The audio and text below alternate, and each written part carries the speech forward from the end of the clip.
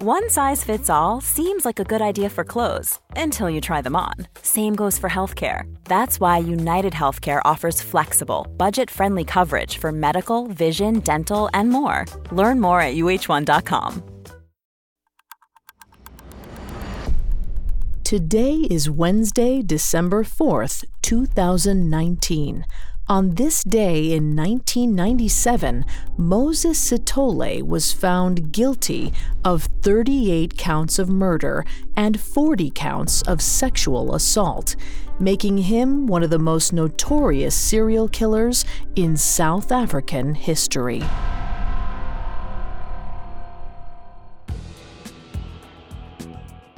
Welcome to Today in True Crime, a Parcast original. Due to the graphic nature of today's crimes, listener discretion is advised. Extreme caution is advised for listeners under 13.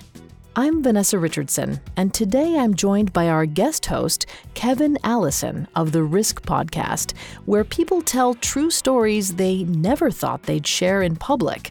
He's here to discuss some of the historical aspects of today's story, while I'll cover the narrative. Hello, everyone.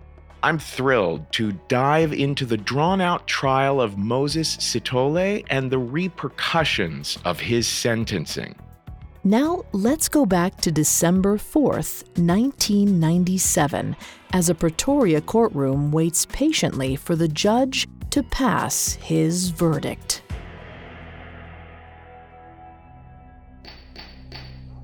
The trial had been an arduous one. Over a year had passed since 33-year-old Moses Sithole first appeared in the courtroom accused of so many horrific murders. Justice David Curlewis listened to an agonizing parade of evidence from the prosecution. They brought forth over 140 witnesses. It took over 13 months, and the proceedings cost $229,000. Now, on December 4th, Moses Sithole looked like a dead man already as he waited for judgment. Diagnosed as HIV positive upon entering prison, his declining health had been one of the principal factors delaying this already painfully drawn-out case.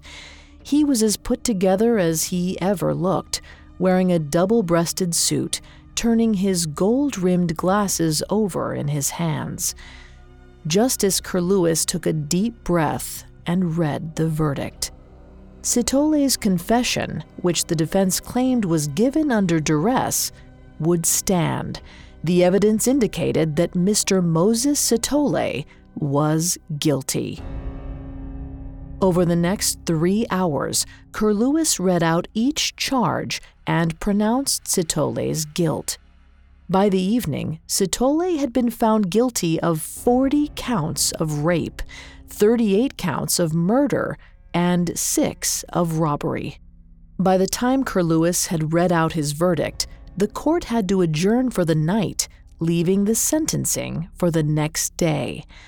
On December 5th, 1997, 33-year-old Moses Sithole was sentenced to 12 years in prison for each count of sexual assault, 50 years each for the murders, and 5 years for each of his robberies. In total, this sentence amounted to 2,410 years in prison. He would be eligible for parole in 930 years. Up next, we discuss the crimes of Moses Sithole as well as his current status behind bars. Now, back to the story. On December 4th, 1997, 33-year-old Moses Sithole was found guilty of 40 counts of sexual assault and 38 counts of murder. He was sentenced to over 2,000 non-consecutive years in prison. My guest host, Kevin Allison, is going to take over from here to discuss the details of Sithole's crimes. Thanks, Vanessa. In the mid-1990s, South Africa was in a period of transition. The forced racial segregation, known as apartheid, ended in 1994. It was undeniably a good thing, but change often brings chaos with it. As South African communities adjusted to a new normal, a wave of crime swept through the country. Moses Sithole was not the only person to take advantage of this period of uncertainty and danger, but he would become the most notorious. Sithole grew up in a poor township outside of Boksburg in the midst of apartheid. He was first arrested in his teens for sexual assault. In 1989, he was jailed for the same crime.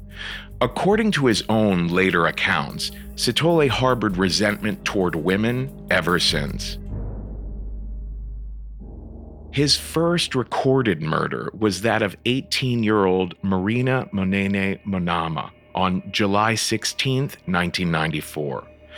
Between 1994 and November of 1995, he's known to have killed 37 women and one child. He lured his victims through a fabricated organization called Youth Against Human Abuse. He posed as a man looking to hire women for a high-paying job.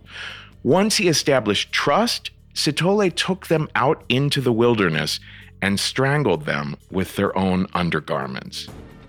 The deaths were eventually known as the ABC killings, named after the locations of the murders. First Atteridgeville, then Boksburg, and finally Cleveland, a suburb of Johannesburg. Toward the end of his reign of terror, he called reporter Tamsin de Beer of the Star newspaper and introduced himself as the man who was committing the murders. He claimed to have killed as many as 76 women. If true, half of the bodies were never found. In another call with de Beer, she managed to determine the location of the phone booth he was calling from, and police started closing in. In an attempt to find a safe house, he reached out to his brother-in-law, who in turn contacted the police. In October of 1995, 30-year-old Sithole arranged to meet his brother-in-law at his place of work.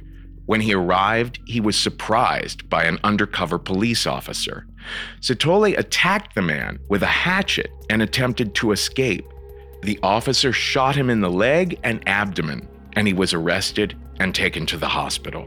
While his wounds were being treated, doctors discovered that he was HIV positive.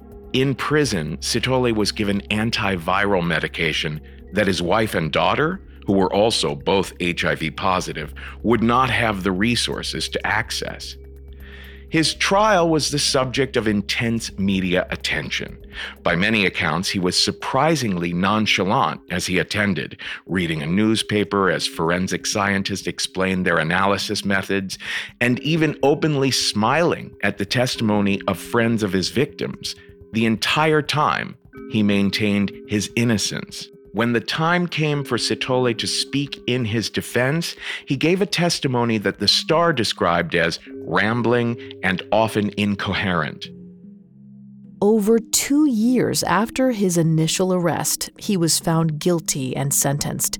He spent 14 years at Pretoria's CMAX before being transferred in 2011 to a different maximum security prison in Bloemfontein.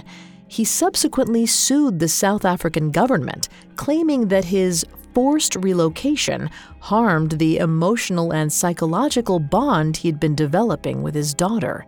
He remains there to this very day, with 2,388 years left on his sentence, 908 until parole.